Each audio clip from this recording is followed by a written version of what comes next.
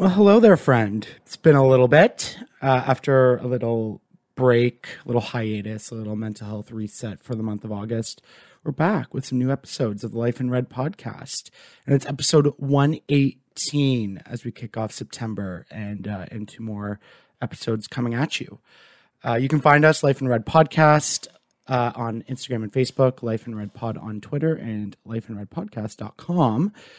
My guest today, we have heard a lot of stories about how the pandemic has affected us. And now we're, 18, 19 months into it. And I think aside from healthcare workers and nurses and doctors and people who work in the hospitals and long-term care, I think the group of people who may have had the most difficulties with this pandemic is teachers.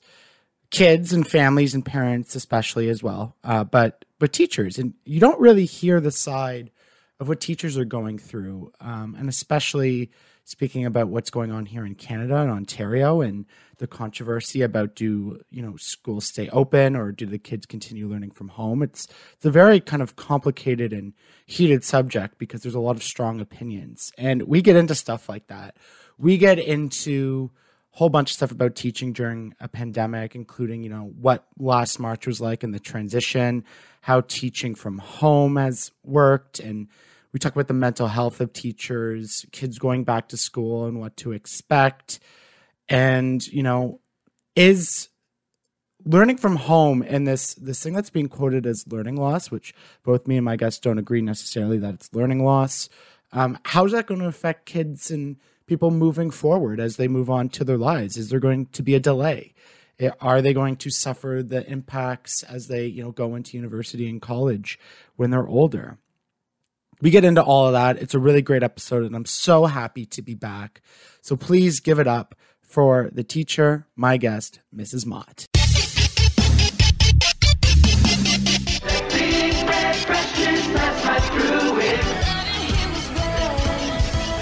Take the red pill, you stay in Wonderland, and I show you how deep the rabbit hole goes.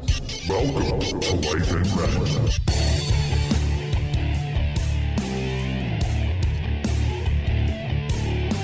Red. All right, we were joking about this before I hit record, but I'm so accustomed to, when talking to teachers, calling them Mrs. or Mr. or, ma'am or sir. So Mrs. Mott, Leslie, thank you so much for joining me. It's great to be here. And completely going full circle because my parents and my uncle and my family and my late grandmother. So yeah. Funny how it all comes to this and just a meeting on Twitter. Mm-hmm. My grandpa married your grandparents. No. Yeah, my grandfather was a minister in Kemptville, and he married your paternal parents. Yeah. That is okay. Wow. Yeah. I think he made it baptized, Rob. Anyway. Yeah. Wow. Yeah. We are very deeply connected. Yeah. You don't realize, but we are. Yeah. Well, Kemptville, a small town, just like where I'm from. So you are a teacher, which you're my first teacher on the podcast. So congratulations on that milestone. How long have you been teaching and what do you mainly teach? Okay, so I've been a teacher for 25 years. I've taught all the grades to grade 6, and I currently teach grade 4 and 5. Interesting. Do you have a favorite grade? I always have wondered because kids are kids, right? So is there a really good grade where you're I love teaching this right this now? age? It's the one I'm in. It's always the one you're in, I think. Okay. When I had little kids, I adored them. And then when I was going to teach junior, I was very anxious. And then I'm teaching 10-year-olds. I love them. I think it's whatever grade you're in is the best. So right now I will say grade 4 and 5, definitely the best. Really? Yeah. So I always remember grade 4 was a big year because that was 20 years ago this year. And I always remember that because that was the year 9/11 happened.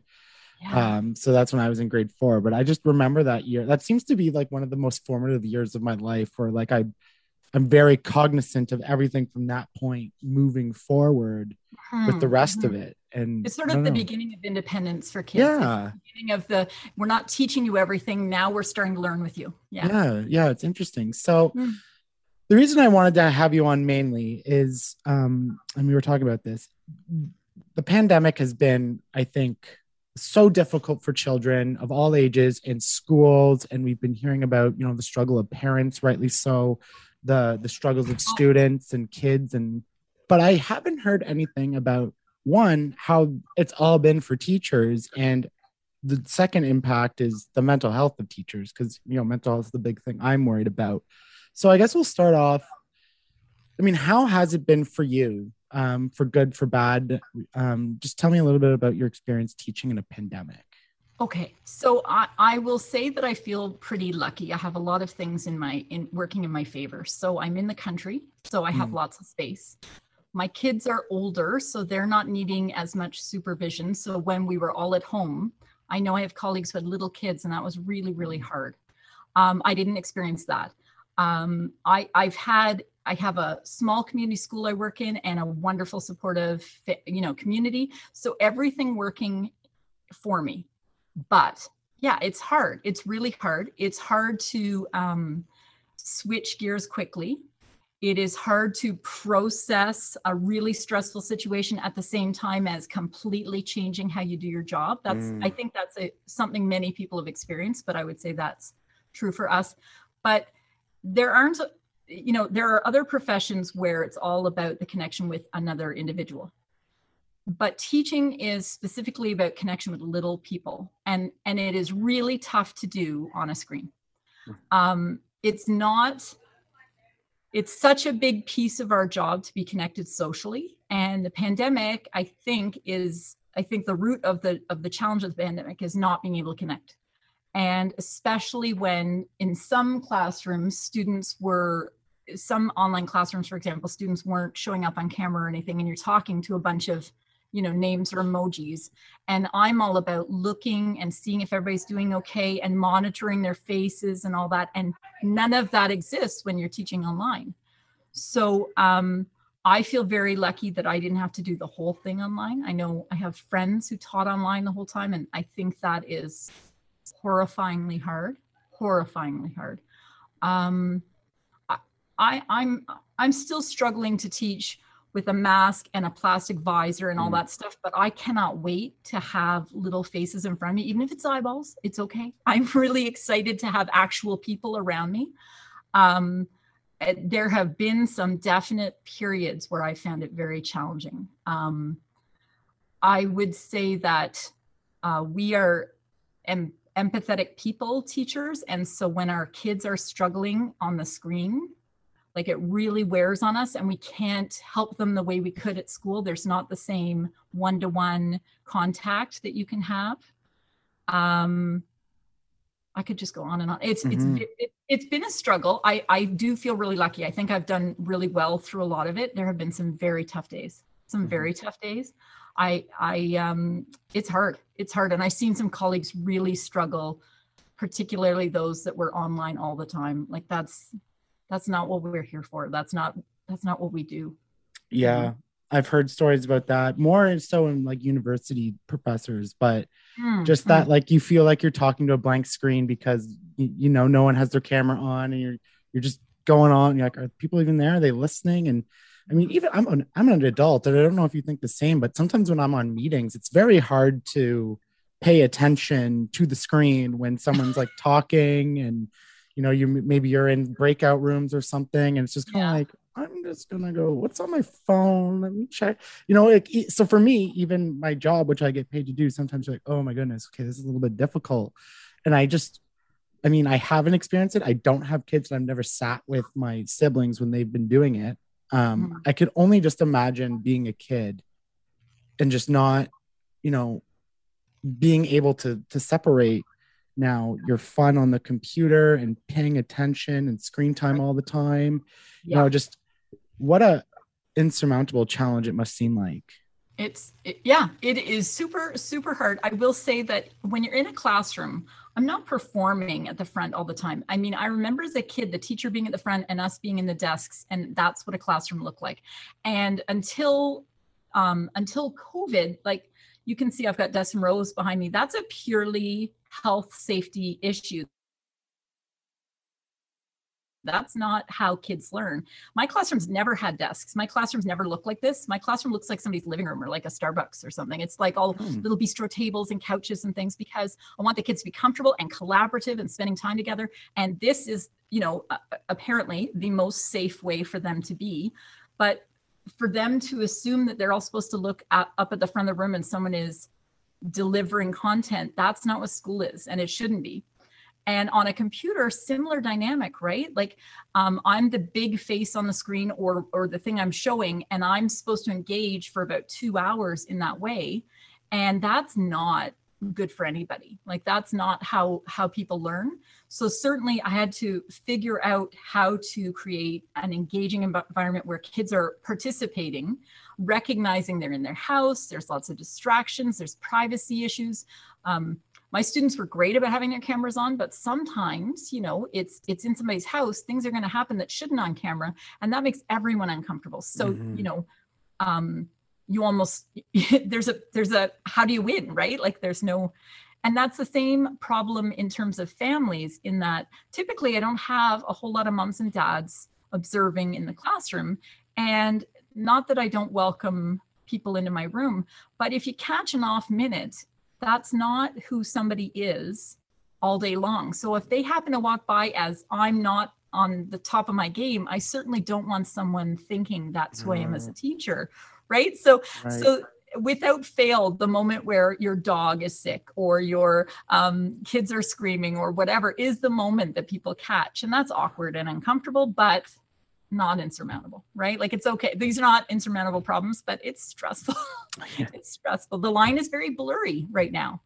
Yeah, no, I can, you've heard the horror stories of people walking in the background, like, naked or something. And yes. Didn't have that. And one of the biggest things I think a lot of us forget, and especially as kids, and I was like this as a kid, to remember that your teacher is also a human being, like with real things, with families or children or animals, with their own struggles, with, maybe, things you can't control with technology and like the internet going in and out or something. It's hard to remember that because, you're kind of on that, like that pedestal there as a child.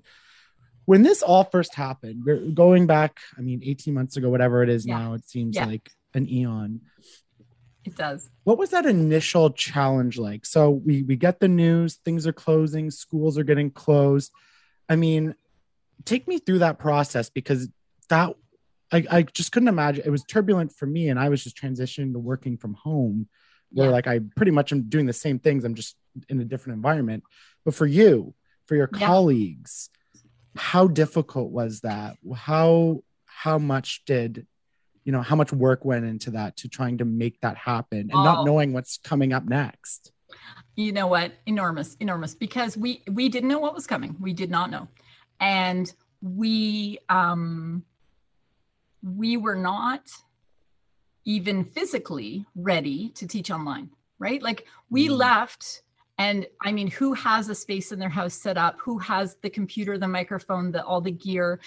But aside from that, I don't deliver my program on a computer. I deliver my program to kids who are, 9 and 10 years old. So there's a lot of hands-on materials. If you look around the room, like there's like robotics and picture books and, and none of that translates. So first, what am I going to give them for programming? Like no one handed any of it to us. Like this is the big thing, is the communication to parents about what we were doing.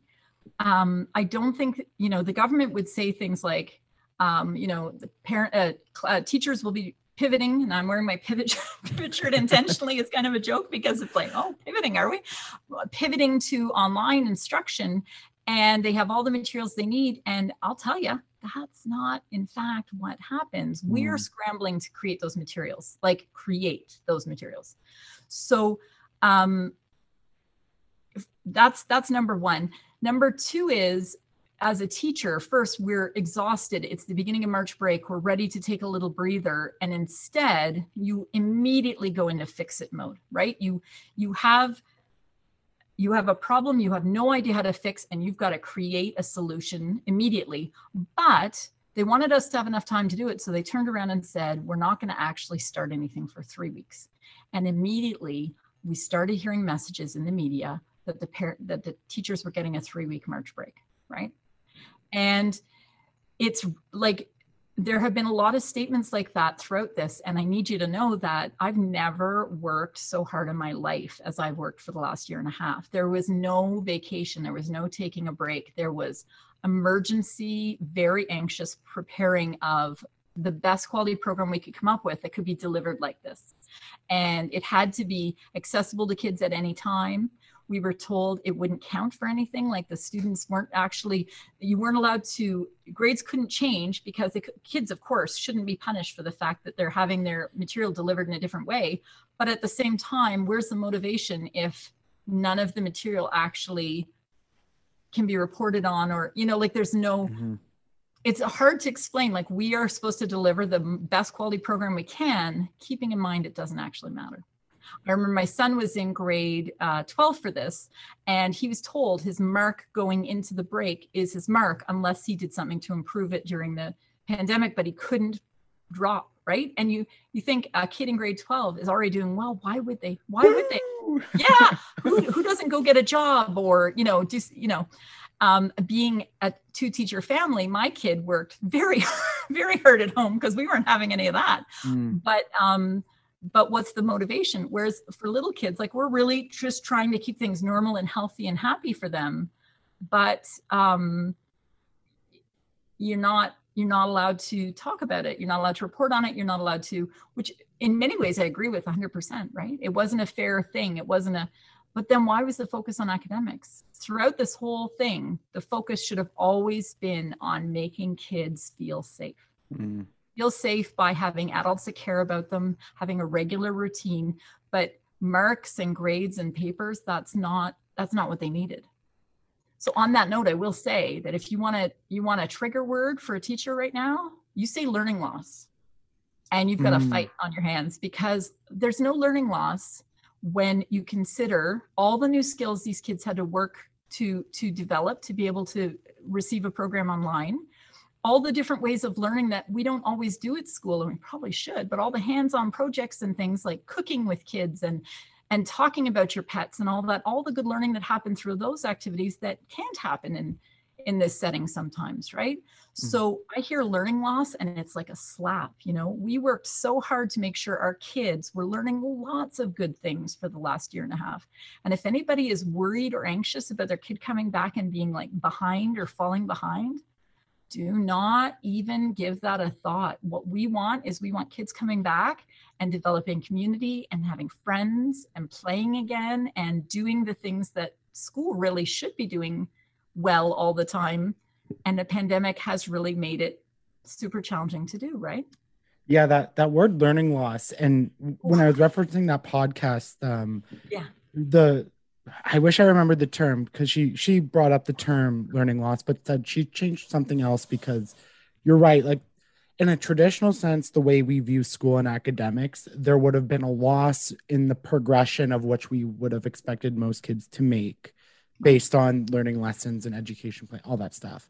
But really, it's not lost. It has been kind of amended. I wish I remembered the correct term. I'll tweet back at you when and be like, this is what it was.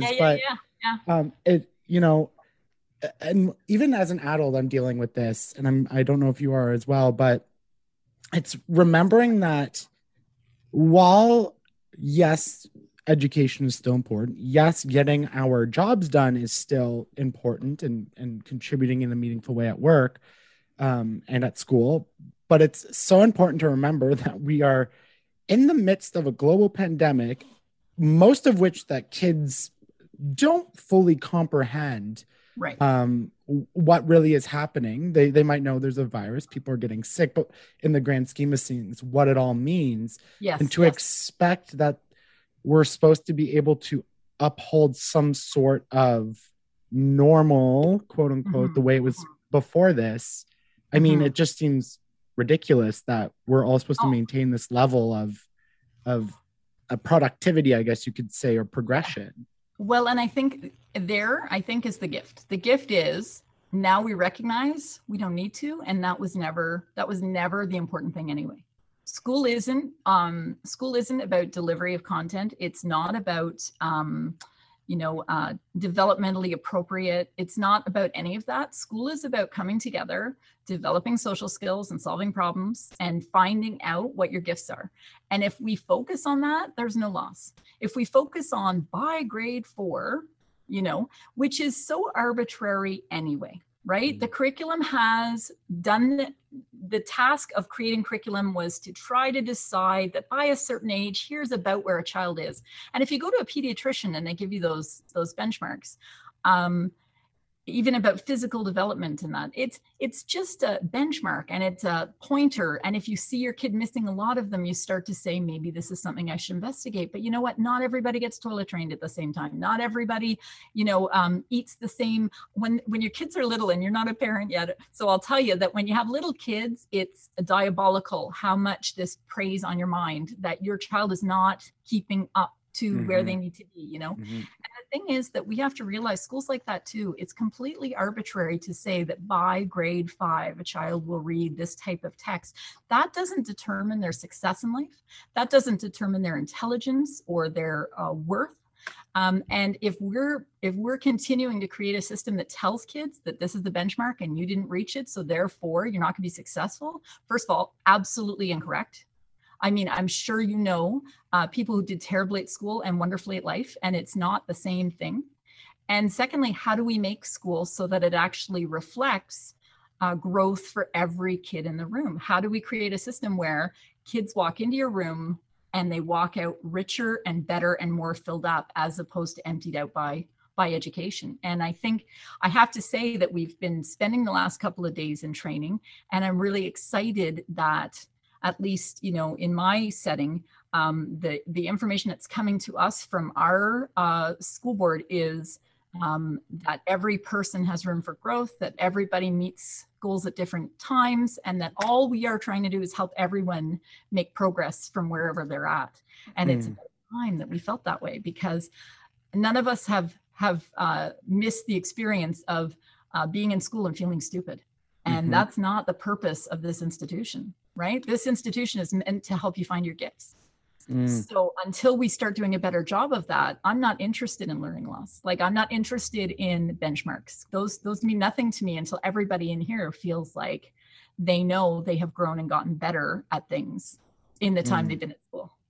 Yeah, because I know people who did really well in school and aren't doing so well in life. Like, they were straight A students, no problem, all the way into university, and now they haven't quite figured it out as in terms of they were probably really good at compliance. They were probably really good at checking boxes, but those aren't things that make you successful in life, right? Struggle and persistence and working on things like make you successful in life, but straight A's don't do it. When I give like mental health talks or something to teens, I always like to reference that I was so terrible at math. I would get 50s. I had A's and almost everything else, but when it came to math, it was 50s. Like, I could not do it. And I accepted that, like, I did what I had to do based on what school told me I had to do. But as soon as I filled that quota in grade 11, I was like, never again with cosine and all that stuff. I found that tricky too. Yeah, that was where I tapped out too. And I would posit then that you are probably great at math, and you probably weren't taught in a way that was good for you. Could very well be it. You look surprised. Well, I don't believe that there's math people and not math people. I don't believe that's how it works. I don't think you get a spoonful of this and you miss out on that. But I do think that different people need different things to be able to learn. And I also would query whether that particular kind of math is actually useful to you.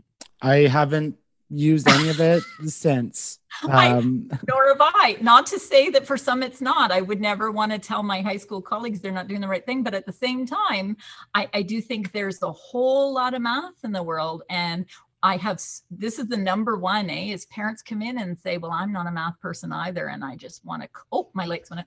I just want to call them on it because, there's not people that are not math people. There may be people who have been subjected to some poor math teaching. Maybe it was the word problems. I could do all the arithmetic, but as soon as you made me get my own equation out of a word problem. Right, There's right, no right. chance. I used to write poems or something. Ah.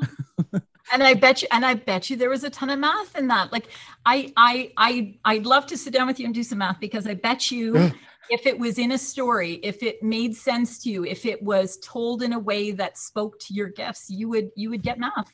I think Interesting. for me, math's all stories. And as soon as I understand the story, I get the math.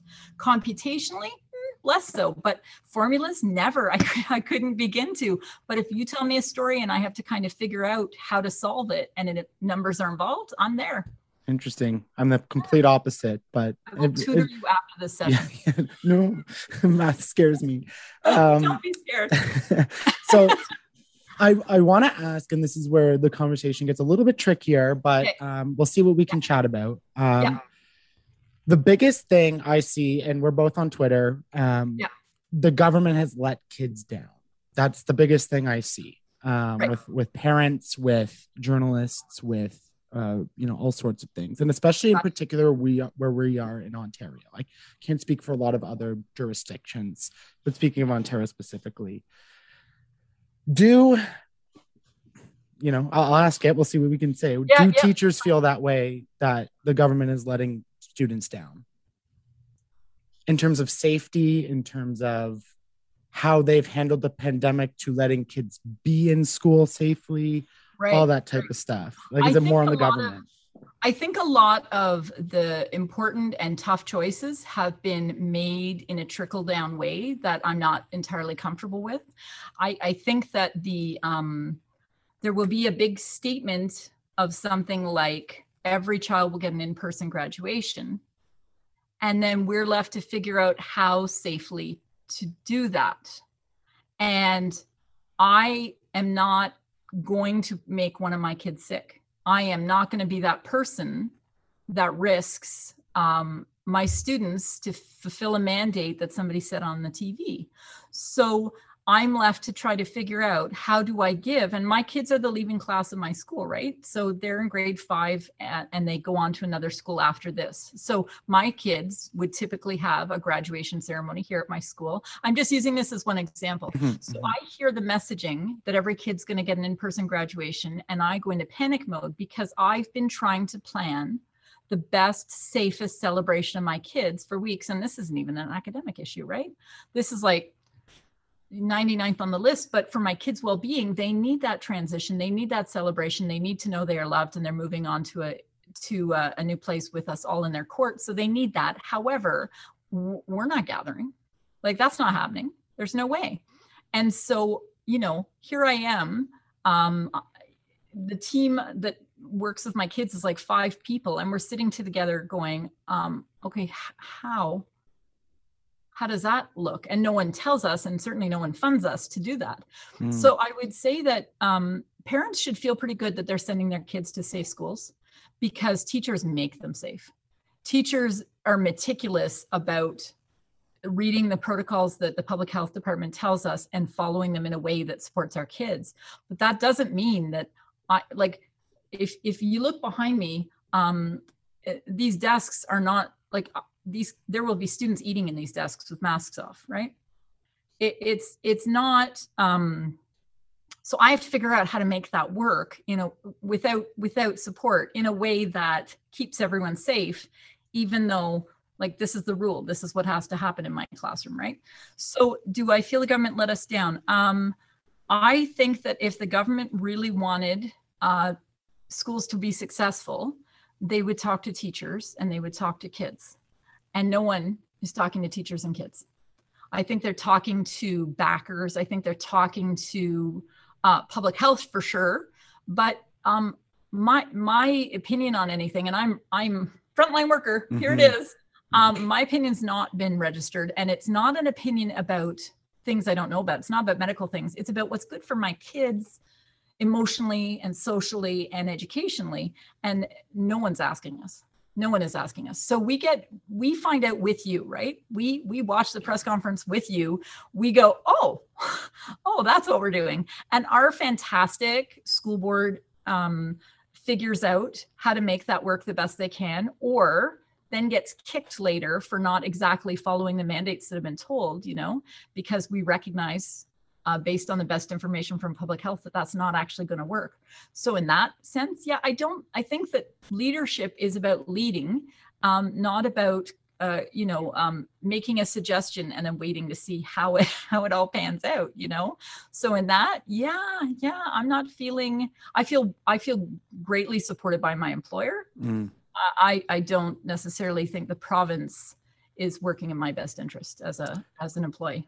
Because I was going to ask, and joking with that pivot shirt, is that's a thing I've also seen, that whether it's schools and the school board, or it has to do with restaurants and reopening out of lockdown, that everyone finds out at the same time. The government announces it to everybody. And then I have a friend who works for a municipality, and she was telling me, she's like, even us, like, we're finding out at the same time as everyone else. And then they're like, we're opening tomorrow at midnight. And then all of a sudden everyone has to scramble on this new way without any forewarning. And 100%. I'm like, how are you supposed to get it done like that?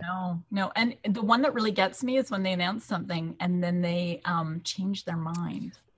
Right. So we had some math materials come out, and there was a real focus on ensuring that they were culturally responsive materials and that, they reflected the population. And then the next day it was like, oh, we took that out. There was now I won't be able to say this properly, but there was I don't know if it's social studies or what, but there was going to be significant input from the First Nations, Métis, and Inuit population to help make sure that we were appropriately representing our populations in our curriculum.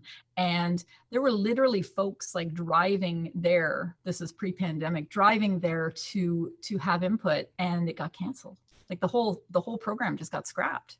Yeah, and it didn't happen. And now they're making up for lost time, because of course now it's much more at the forefront. People are thinking about it. Oh yes, well, we'll definitely make sure those voices are heard. Yeah, but like that should have happened a long while ago. And you know what? I don't want to be partisan about it. I don't want to say it's particularly this government that's in place right now. I don't feel that it's my role as a teacher to be speaking politically about one party or another party. But I will say that it would be nice as an educator if educators were considered in educational decisions.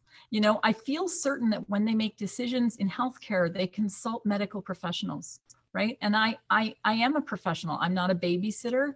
And a babysitter is a professional. But in my profession, I'm described lots of ways. But I am not often, treated as someone who actually has expertise and skills and knowledge that could positively influence our province. Like, every single young person goes through a classroom. And there's a huge opportunity to be a positive influence on how our economy works. And we're not consulted, we're not part of the equation.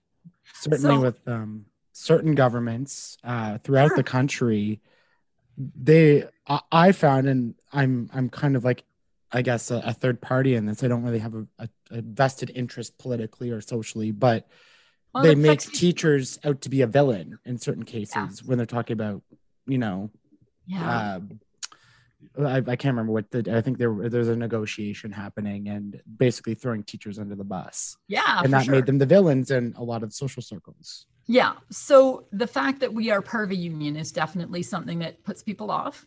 And I also do think that it's as simple as we've all had a tough time at school. Mm-hmm. And I think that when we think of teachers, we think of that person a lot of the time. And we think about the wrongs that were done to us when we were kids. And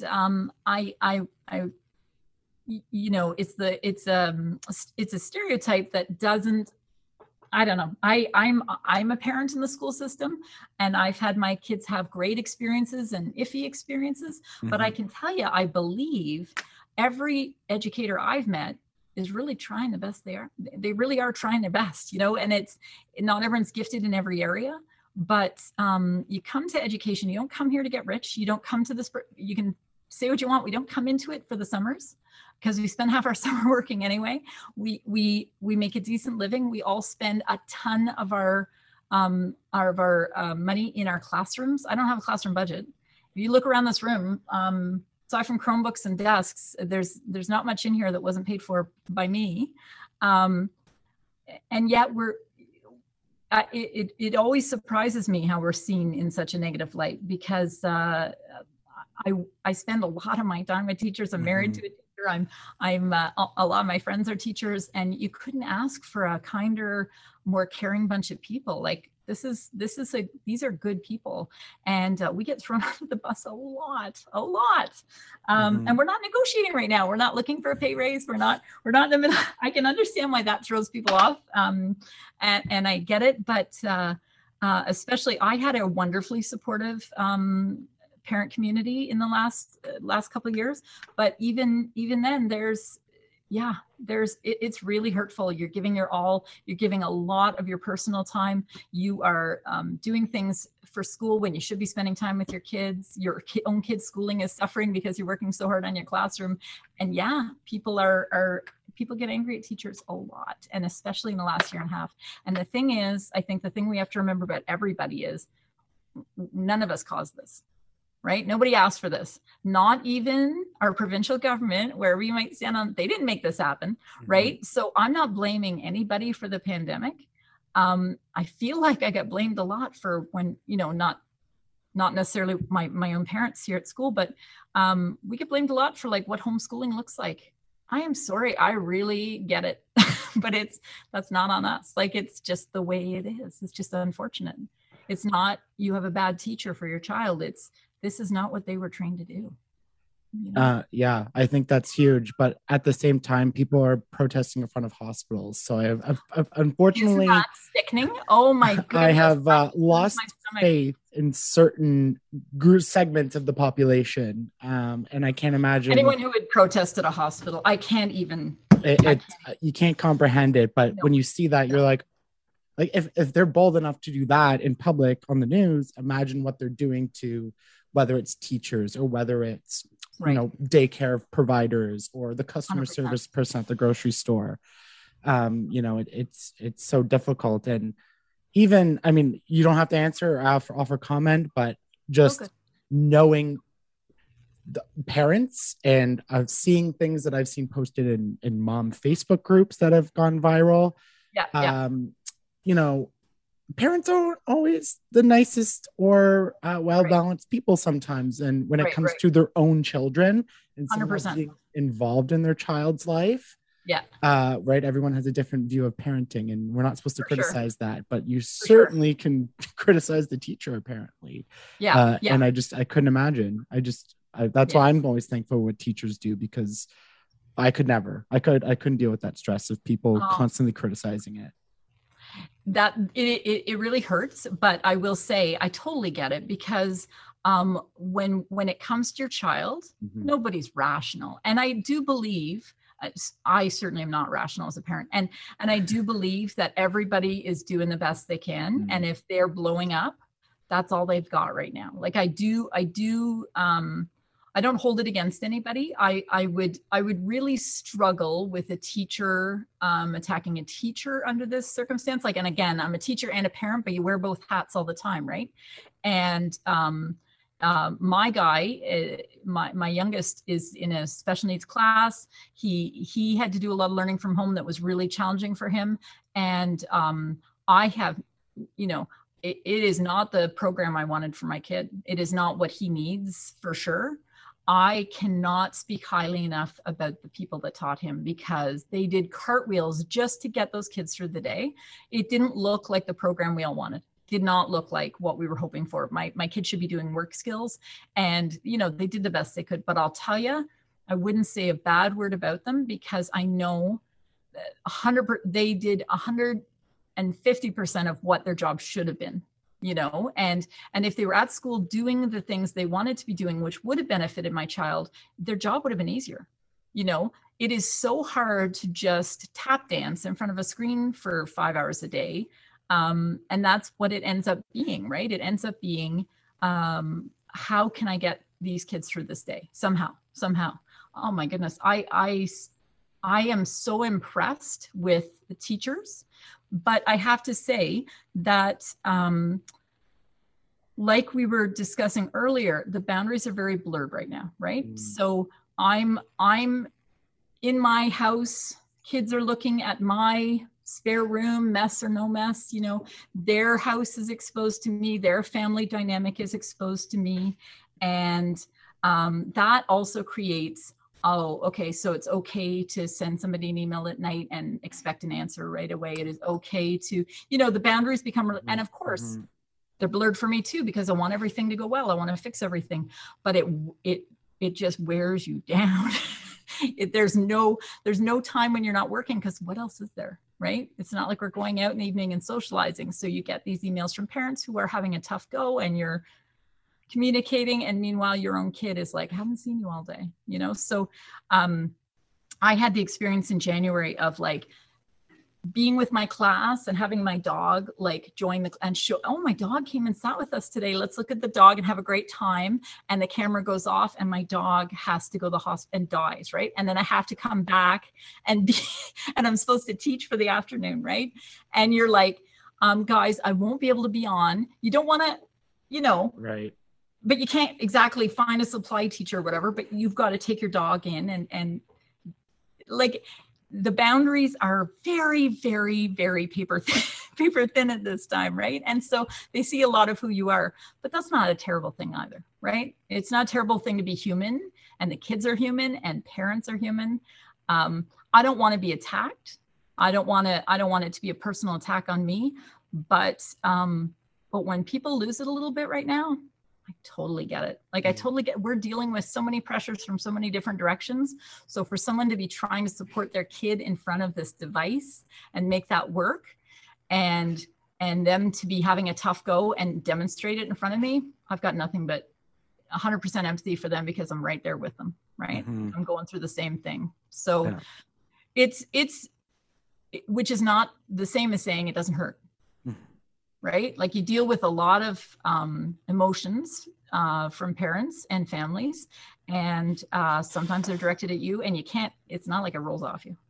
You can totally understand where it comes from, but it can be really, really hurtful.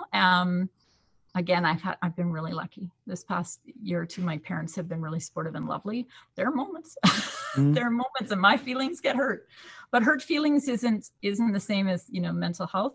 It's when it's over and over and over and it wears you down that you have no resource to draw on, right? So I think we have to take from this pandemic, we've got to be a lot more understanding that everybody's going through something.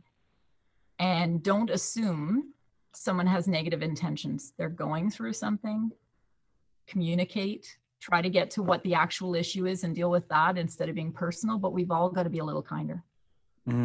Yeah, that's a wonderful perspective. And it's something, since I became more like involved in mental health, whenever I see someone lashing out, especially on social media, I'm like, okay, like where are they at? Like, that's the first thing I think about. Like if you're doing something that is, you know, not, I'll just say not nice. Like, okay, like what, there's something probably there. There's probably something going on. Or something has happened in the past that's led them. Agreed. One of the strangest things of this whole pandemic for me, the most confusing thing I try to follow along is the debate around schools and being open. On one hand, you have a lot of people who are saying you need to close schools. And this is more so happening in the spring when we were kind of going through the third wave. We'll see what happens this wave. But you have the people that say that it's going to drive more cases. And then on the other hand, you have, you know, people saying schools are not a primary driver of cases. They're safe. Kids need to be in school. You know, so it's very complicated for somebody who doesn't understand really the medical side of it and the importance of kids being in school. I would lean on the side of kids need to be in school. That's my personal opinion. Yeah. Where do teachers fall? Because that is a very complicated and sticky situation. You have a lot of strong opinions kind of on both sides. Yeah. And I doubt I speak for all teachers. Like, of course, I'd be very concerned, because I think we all have different worries and we come from different places. I'm coming from a house where everybody's been vaccinated twice, so I feel good and safe at home. And I will say that, in my very biased opinion, that I think it is great to have the kids at school, because I actually think there's less contact when they're here. I think we're, depending on the school setting, and I'm in a really little school, so we're able to distance a lot. We only let 2 classes in the yard at a time, and we don't let them in the same part of the yard. So we have, and we're vigilant. Like, we're vigilant about masking, about hand washing, about sanitizing, like really, really over the top vigilant. And that makes me feel really confident. I feel like when we had like a break, kids were all visiting and playing and whatever. And there wasn't, because people are at home and it's safer, you feel safe at home, that the vigilance is not exactly the same. And I know for myself, I know that what I allow my own child to do in and around my home is very different than what my students do at school, because there are 23 of them in here, right? So I'm very, very hesitant to take risks. Plus they're not mine. And I will not have someone put their child in my care and send them back less than I receive them, right? Like, I just can't do that. Not to say I take risks with my own kids, because that's not what I'm trying to say. But they're older and they're really careful, my kids. But I'm sure that when these guys are not at school, there are people who are really comfortable with sleepovers with friends and groups of kids, big groups of kids playing together. And I know all these folks aren't vaccinated. My kids are vaccinated. So I have different feelings, still not doing sleepovers, but I think when they're here, there's so many adults taking such good care of their health. And at home, you can't always get away with it as much as we can at school. At school, the rules are the rules. At home, tougher to mandate that you can't play with your friends or do certain things. And certainly nobody's sanitizing Lego or, quarantining books the way we do at school, right? All these like over the top safety protocols. I think they're super safe, but that's on us. Like, as long as we're all following the rules and being vigilant. I don't know. Somebody else might feel differently, because like, I don't love that they all eat with their masks off together. Like, I don't love that idea for them. I wish there was a safer way for them to eat. If we wanted to have a truly safe classroom, my classroom would not have this many kids in it, right? Like, I mean, that is, if I had 16 kids, they'd be safe as houses. This would be a great setting for them. Class sizes aren't capped. It's not, no change has been made throughout this whole. Yeah. So that is a huge issue. Besides which, 16 kids in a room, you should see what I'd be able to do with these kids, right? Financially, that's terribly expensive. That would benefit so much. Like, that would be the answer. So I feel great about coming back to school is the short answer. There are issues. And again, it falls on us to be it's funny, the rules we've created to keep kids safe aren't necessarily mandated to us, right? So, like, I understand kids are allowed to be outside without masks on. I know how my students play outside. They will be within each other's space, so they're going to have masks on unless they're far apart. And we'll make that humane. Like, I'm not looking to make anyone uncomfortable, but we have to keep them safe. Like, we don't want this to change again. Like, we cannot go back home again. Yeah. I think I'm with everybody. Like, we cannot go back home again. I'd rather they wore a mask outside to play or kept their distance. But I know that might be the most controversial statement I've made. I'm glad we live in a country that the mask debate isn't as much as an issue as you see of what's happening in Florida, Texas, some of those southern states where they're actively fighting teacher and school boards on mask mandates, the government. And you're seeing kids get sick, and you're seeing record levels and kids die. And it's just, I'm happy we have our issues in Canada. We certainly do. But I am very happy we live in a country where those issues, at least comparatively, are far less, and that most people just understand. Like, we don't love it, but I don't love wearing a mask to the gym, but I will wear one. None of us love it. None of us love it, but we love these kids, and every one of their parents love them, and they don't want them sick.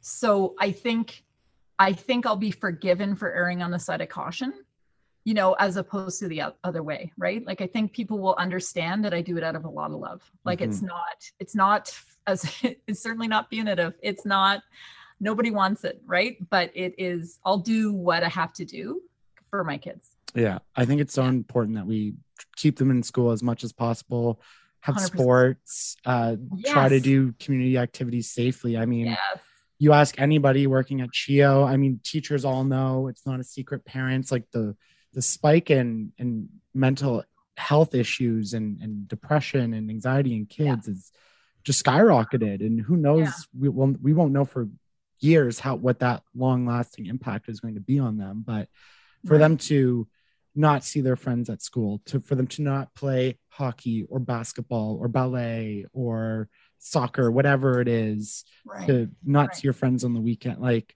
I couldn't imagine being a kid and trying to deal with that. No, I can't either. It must be terrible. But also I'll say structure, right? My mental health benefits when I know what my day looks like, when I know what to expect, when I'm not in a constant state of arousal because of surprise or fear, like I'm not in that heightened state. And I think that when you come to school and you know what's going to come up next and you know what time of day you're eating and all that sort of thing, even though it sounds regimented, it gives you a safety. And you know, someone's managing everybody's behavior around you and everything. I think that's a huge safety net that hasn't been happening. We have to assume too, in some people's homes, kids aren't as safe as school. Like, I'm not saying anyone specifically, but I'm sure there are families where it is less safe for a kid to be at home. And I want those kids in the building so they get that structure and that safety. I mean, I think about people trying to balance work, and it's very tough. I'll say as a parent, very tough not to be a neglectful person for that little person while you're trying to earn a living, because you shouldn't have to do both at the same time. Yeah. And I think the security of one person, and this is when math happens and this is when language happens, is actually very beneficial for a lot of folks, especially kids on the spectrum, kids with attention issues, all those things. That's a wonderful thing to know what's coming next, and losing that, which we all lose it at home. I mean, definitely my home is not structured the way my classroom is. That's really not sustainable for a kid. No, and I'm the same way. Like, if my day's not structured and it becomes chaotic or something throws me off, like it's like, oh, okay, wait, whoa, what is happening? It becomes a mess. And that's like the beginning of the pandemic for me was a mess, and my mental health deteriorated so much just because, you know, I couldn't go to the gym anymore. I wasn't waking up and going to work. You know, my day all shifted because my tasks have changed. Like, it was just meals, sleep, all of that stuff that chaotic keeps going is all thrown off. Yeah, 100%. It was hard for all of us. I agree. Me not going to work after that March break breather, and in fact, spending that March break breather working, both those things, like I hit the ground already elevated, right? That was a huge struggle. That must have been a terrible time for a lot of people. I think the beginning, and then also the bit where you realized it wasn't just going away. But if you knew when, you could manage it, but there's no when, right? That's very hard.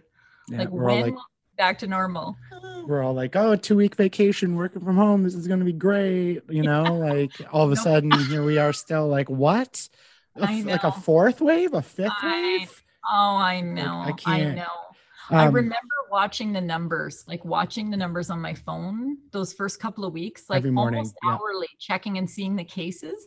And I think about that now, and I think how terribly, terribly unhealthy that was. But it was just because I wanted some sense of control, and there was no control, right? So we all did very unhealthy things. If we had this pandemic to do over, we would.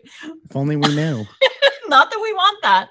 We would do it so much better. Yeah, but it's, I think that's, you know, going to say that we all handled it the best we could in the moment, just taking what you kind of said before, right? Like where we're at, like none of us knew what was happening, what we were to expect, like how to react, how to feel, what were we supposed to feel? Anger, fear, sad. Like I didn't know. And you know, here we are 18 months later. We're like, oh, look at that. Like 700 cases. Not bad, Ontario. Like, we're doing all right. Yeah. But I did want to touch on the teachers and mental health before I let you go.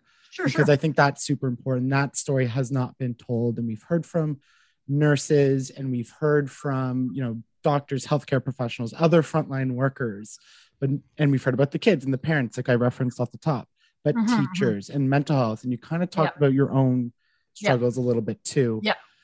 It's an exciting time right now. Schools are back open. We're hoping they're going to stay open. Start of a new school year, new kids, all that. So I'm sure right now there's some optimism and some excitement and some happiness.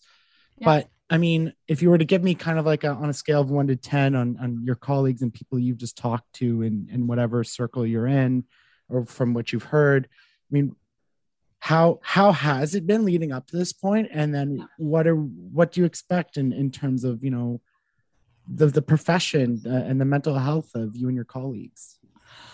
Well, I don't know anybody who didn't have a tough time. Yeah. I don't know anybody in teaching, especially, that didn't have a tough time.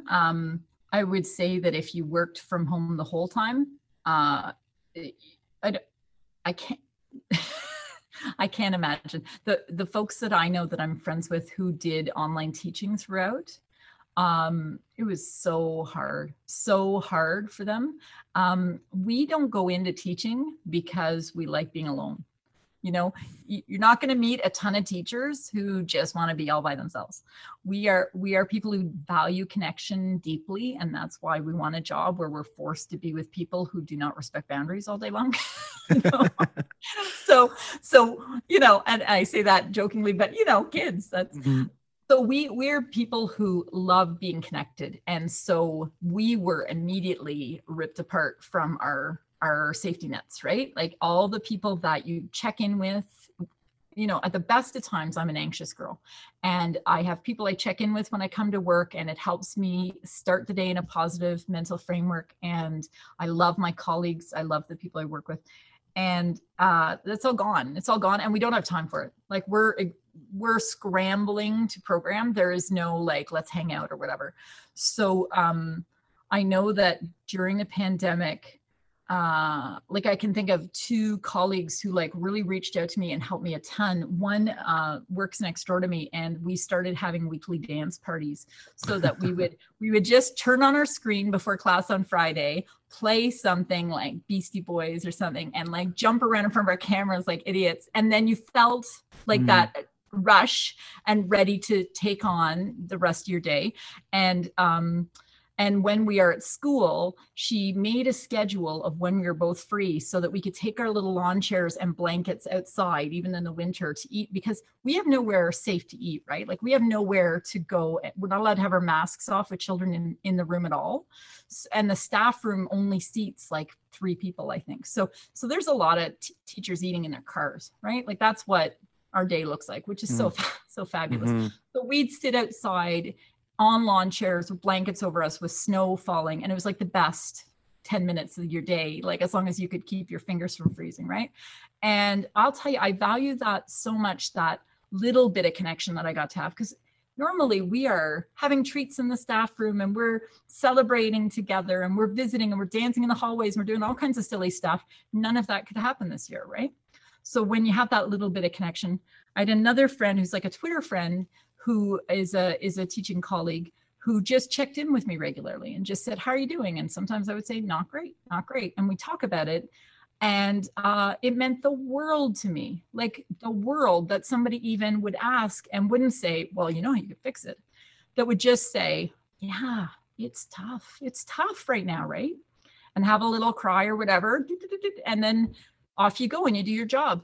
And those little connections have been incredibly important because we're people who connect. That's what we do. And when you lose that, it's like a whole piece of you is missing. So when you see teachers returning to school right now, we're ecstatic. We're ecstatic that we're actually allowed in the same building. We're ecstatic that our kids are going to be in our rooms. We're terribly, terribly fearful. Like, I don't know anybody in the under 12 teaching area who isn't terribly fearful that we're not going to be able to continue this when kids get sick, because all these little friends are not vaccinated, right? So, and we don't know when they will be or if they will be. So it's a bit terrifying, but we're just gonna I am the Queen of Egypt right now. I'm living in denial. So I'm I'm just rolling along. I'm going to suck every bit of joy out of this until it changes. So is that mentally healthy? We're going to go with, yeah, that's very healthy. That's as good as it's going to get right now. But again, seeking out those special people that keep you putting one foot in front of the other is the way that I've actually managed to show up for my kids this year. So I'm very grateful. I have very special people in my life. Yeah, it's one of those things, especially when you're dealing in a profession like yours, where there's so much variables and unknown. Back to using the math equation there, some variables. Look at you, mathematics, man. I love it. But to try to plan any sort of long-term plan, it's like almost impossible. Like, it's just day by day. Okay, where are we at? And it's so unpredictable how Delta is going to impact, the next couple months. You've seen the modeling. Whatever variant comes, right? But we've seen the modeling. It doesn't look good, but it's just who knows? Like, what? Yeah. And you can't plan for it. It's just no. You have to be hopeful, though, right? You have to be hopeful. You have to say some things have happened. We know more. We have a vaccine. There are lots of positives coming along, and I'm just going to be really, really hopeful. But yeah, I'm gonna, but also, can I say though, that when you talk about like short-term planning instead of long-term planning, I do think that's a beautiful thing too. I do think there is something really powerful, especially in education, where the job changes on a daily basis. And there's something very powerful about, let's not map out a whole year in advance and pretend we know the trajectory of where our kids are going either. So I do think there's something also to be learned from the short-term thing, right? Like, and also don't leave all the good stuff until later, because you might not get a later, right? Like, you've gotta grab moments. March 13th, the day that we were not coming back to school after, like, we had our last big snack. This sounds really funny, but we have snack in the staff room on Fridays. And it was St. Patrick's, and I was one of we had a full staff of treats that we got to have together. And it was my husband's birthday, and we went out to dinner with another couple that night. And as we're having dinner, like, we're joking about not hugging each other and that, and we're giggling. And it's kind of like being on the Titanic. You're kind of, and it's the Titanic, like, you're kind of wondering, like, what's going to happen, Mm-hmm. And it really made me think, like, every time I go to plan something special and then it doesn't work out, I've started like doing it that day. I've started just, you've got this moment, go take advantage immediately, because you don't know what's coming. And I think that is another great gift. I'm not saying the pandemic's a gift altogether, but there are some learning happening here that we have to embrace. And I think one of them is, like, enjoy the short term. Not everything is long term. Mm-hmm. And especially children are not long term.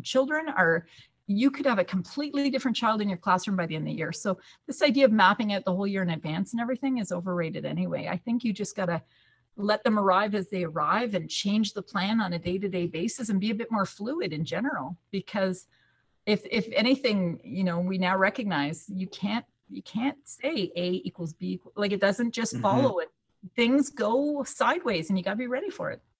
There's been so many lessons for me. One, being able to be by myself and learn to not look for things in other people to fulfill that need, right? Like, it's being able to be alone, because I'm alone almost all the time now, especially when we were in lockdown.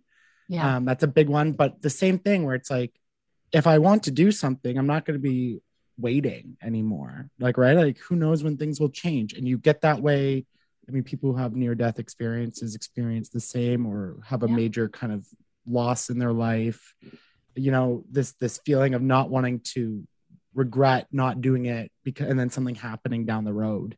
Yeah. And it's opened up for a lot of people. And then I think a lot of people also kind of questioned a lot of things. It's like, okay, like, is this what I want to do now? Like, you were able to stop for a moment and reflect on where you are. And it's like, whether it's your career or, I mean, unfortunately, relationships and marriages, all sorts of different things, hobbies, like, everyone was able for a moment to just be like, is this what I want to do? Is this me? Is this who I am? And you're right, like the pandemic has not been a blessing, but there's been moments we've been forced to deal with, I think, and a lot of people in a lot of different ways that we're going to walk away from it learning a lot about who we are as individuals, which I think is a good thing moving forward. It's just unfortunate it had to be this that taught us.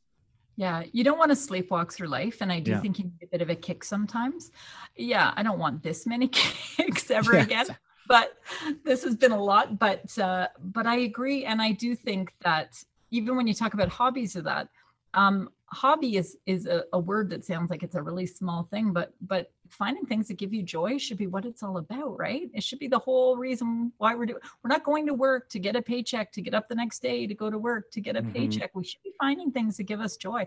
I'm very lucky. I'll tell you, I realized even at home, even in front of a Chromebook, even there's nothing else I want to do. This is like what I want to do. Like I'm really, really happy, at least, that even on the worst possible day in the worst possible way, I'm in the right job. You know, that's a great gift. But no, I don't wish this again on anyone. It's pretty miserable, but there's been good. There's been good as well. I mean, my son should have gone to university in person a year ago. He did it from his room. He's in residence now. I'm missing him so much, but I had like a year of like, I got all that extra time with my kids. So, you know, there's good in everything. Yeah. This will be the final question, but to go off that point, because I kind of had this thought while I was listening to that podcast I referenced, is looking ahead for the kids. And we've talked about learning loss and maybe some delays and certain things. Maybe that was the term, actually, learning delay. Anyway, I was like, you know, going back to like, I never had to do it, but like grade 13, like, will people need an extra year to calibrate to be ready for college or university? Or will we all be able to make that adjustment? Will it be different? I'm kind of wondering, you know, in your expertise, what do you think will there be long-term consequences? I know we've talked a lot about short-term and that meeting people where they're at, and that's all great. But when we talk about the timeline of 18, and then you need to, I mean, based on society, not based on my belief, but 18, you're an adult, you need to decide what you're going to do the rest of your life. And then, right, like that's how we're built. Do you think there's going to be, you know, delay, blockages in terms of what has happened here now with kids and looking ahead, God, hoping we're out of COVID by then, you know, 5, 10, 15, 20 years? Yeah. So I think, I do think you can't dismiss meet people where they're at, because I think that's 100% there are institutions and there are people. One of them matter, right? The institutions exist to serve people. So if an institution feels that this is what you need to accomplish to enter their institution, they're doing their job wrong, right? So I think we're all going to have to slide our expectations to meet where people are going to be at, you know. And if students are still going to graduate at the end of grade 12 and they're going to be the same age they were and they're going to go to a university, then university is going to slide that transition and think about ways to make sure that those kids who perhaps have a skill or two they feel are important for success in their institution, they're going to have to teach it there. There's nothing that says that university students are entering fully formed. Believe me, they're not. I certainly wasn't. And I also think too that I think these benchmarks that we've created, we have to be very careful in examining and really questioning, is this actually what matters? Is this actually, is a student writing a detailed essay at a certain point in their academic career really all that important? Am I a successful adult if I don't write a 5-paragraph essay? You know, are you a successful adult if you don't necessarily use sine and cosine appropriately?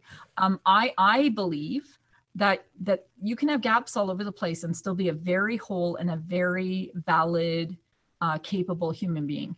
I think that we have to remember we created this education system long before now, and it hasn't changed that much. We created a system to allow people to enter factories and to enter companies where they sat in cubicles and did certain jobs. And that's not my dream for my kids here. My dream for my kids here is that they're going to go out and be all sorts of interesting problem solvers in the world, and they're going to make the world a better place for the rest of us. And they'll do that not because they can write a 5-paragraph essay or they understand, a certain higher level of mathematics. They do it because we teach them how to solve problems and be resilient and work well with other people and communicate well. And you can do that in all sorts of ways, in all sorts of settings. And it may not be socially ideal. It may not be emotionally or mentally ideal, but they're still, oh my goodness, these kids will have barrels of reserve that we didn't have because they've been through this and survived and recognized themselves as capable. We were at a point where we were starting to worry that kids didn't have a lot of perseverance or resilience because we're all, and again, I'm speaking as I'm part of it, helicopter parents kind of fixing things for people. Well, this situation is one where they had to take care of themselves in a very different way. I think that I have great feelings about this group of people, and I don't think they're lacking anything. I think that there may be some arbitrary skills that have not necessarily been taught, and I think they're going to be just fine. I love that. And I know based on this hour conversation that we've had here, hour and a bit, your students are super lucky to have you. I would love to have you as a teacher. I love your philosophies and your thoughts. And I just thank you so much for coming on and just chatting about this. I think it's an important subject. We're in that time of year. I'm glad I could learn a little bit more and just hear some thoughts from the ground floor. So thank you. Awesome. This was delightful. Thank you very much. No problem. Best of luck for this school year. And I'm fingers crossed, whatever, pray to who you believe in, that this all goes well, because God, we all need it. Yeah, it's going to be fine. It's going to be what it is, but it's going to be fine. Excellent. Thank you again. Thank you.